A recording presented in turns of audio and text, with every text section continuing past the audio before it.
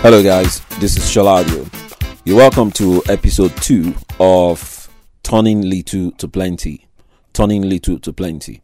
Now in episode 1, we read Isaiah chapter 51, I think verses 1 to about verse to 6 in the Living Bible translation. And where we left off was where God was saying that you worry at being so small and being so few. But look at Abraham, your father, and Sarah. I called him when he was alone, but when I blessed him, he became a nation. So from that episode, we came off with the knowledge that even though what you have in your hands or what you seem to be today appears to be small, but when the blessings of the Lord are introduced into your situation, then you have the opportunity of becoming multiplied. So he says that look at Abraham, your father, and Sarah, that when I called him, he was alone. But when I blessed him, he became a great nation.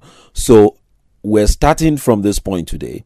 How do we get blessed? How do we bring the blessings of God to bear on the little that we have, so that the little that we have will become a great thing in our hands? So we're going to read a scripture today that will begin to give us ideas and pointers onto what we can do with that which is in our hands that is very little. Remember where we started off from, that there is little resource in our hands and we just don't know how to appropriate these little resources over so many needs, so many challenges, and so many projects that we have before us today. So let's turn our Bibles to John chapter 6. I'll read John chapter 6 and I'll start reading from verse 1.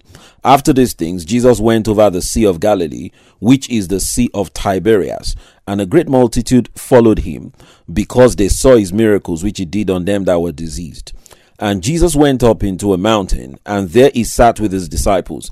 And the Passover, a feast of the Jews, was nigh. When Jesus then lifted up his eyes, he saw a great company come unto him.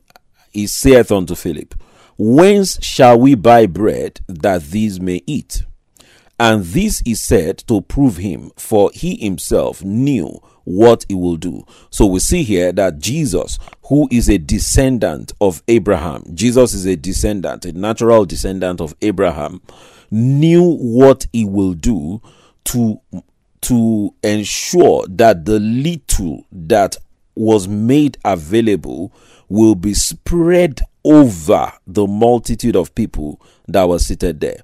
And what he did was that he tested Philip. And how did he test him?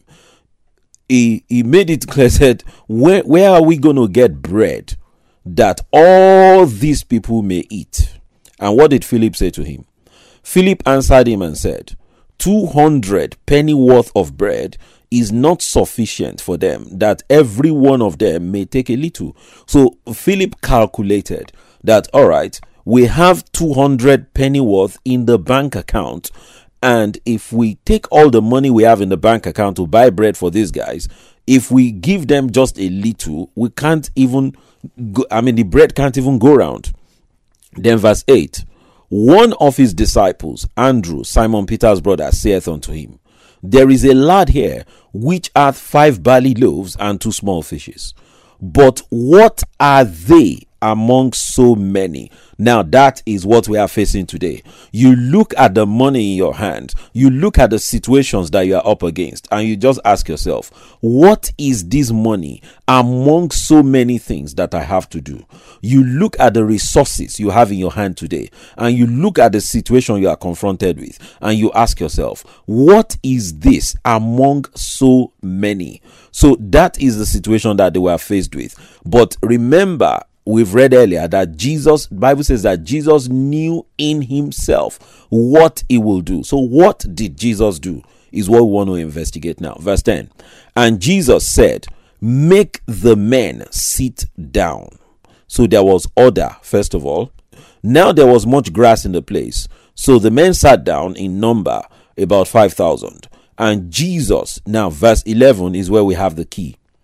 And Jesus took the loaves, and when he had given thanks, he distributed to the disciples, and the disciples to them that were set down, and likewise of the fishes, as much as they would. When they were filled, he said unto his disciples, gather up the fragments that remain, that nothing be lost. Now verse 11 is where our answer is. The Bible says that, and Jesus took the loaves. Now these loaves are what the disciples had already concluded, that what be these among so many. So whatever is not in sufficient supplies, whatever you don't have enough of, you need to take it. You need to appreciate it. And the Bible says that when he had given thanks, thanksgiving is one great master key to see little multiplied into plenty in your life. Anytime you have a resource that will never be enough, that is too small against the demands in your life, start giving thanks over those resources. You have this little job that can only generate so many thousands in a month. Rather than sit down and be attacking that job and be speaking against that job and be telling yourself and telling God and telling the world how stupid and useless that job is in your situation, start giving thanks for it. Start giving thanks to God for that job. Start appreciating God for that job. Start giving value to that thing that you are holding in your hands. The Bible says Jesus took the loaves. He didn't just throw the loaves in the gutter like you do, that you just collect the salary and just look at it and just, what about the man that is collecting none? Seriously? 50,000 is better than nothing. You understand? No, and do you know one thing? There are people today who are praying hard to enter as a breakthrough the thing that you despise today.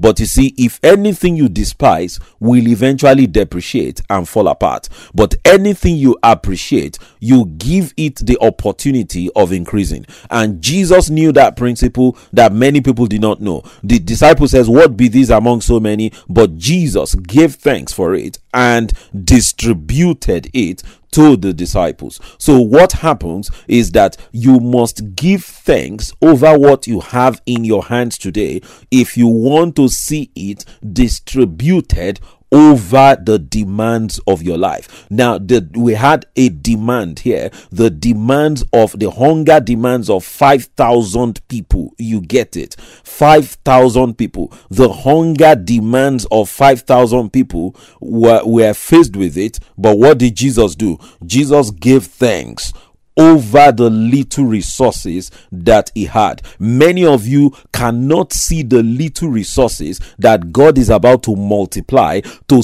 distribute over your projects. That's why it is important. As you give thanks over that money, God will show you ways in which you can use that job, ways in which you can use that money to climb up the ladder of success. God can open your eyes to see more business opportunities as you give thanks for the little that comes into your hands today. Many people are not thankful, and that is why they are decreasing. Many people are not thankful. That is why the seed in their hand is dying. The seed in their hand is being consumed and being despised because they are not appreciative. People who are not appreciative of what they have, they will abuse it. They will despise it, and it will not produce anything for you. Jesus knew that principle. He appreciated God. He thanked God for 5 loaves and 2 fishes, and it was spread and distributed all over 5,000 people. They ate so much, and they had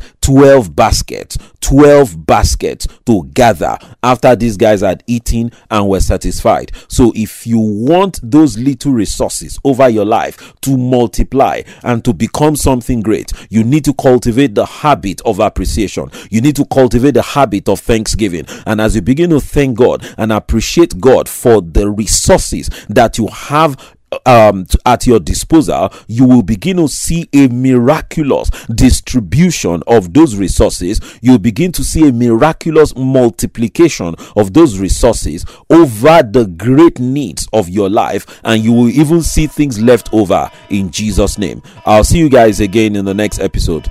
Bye.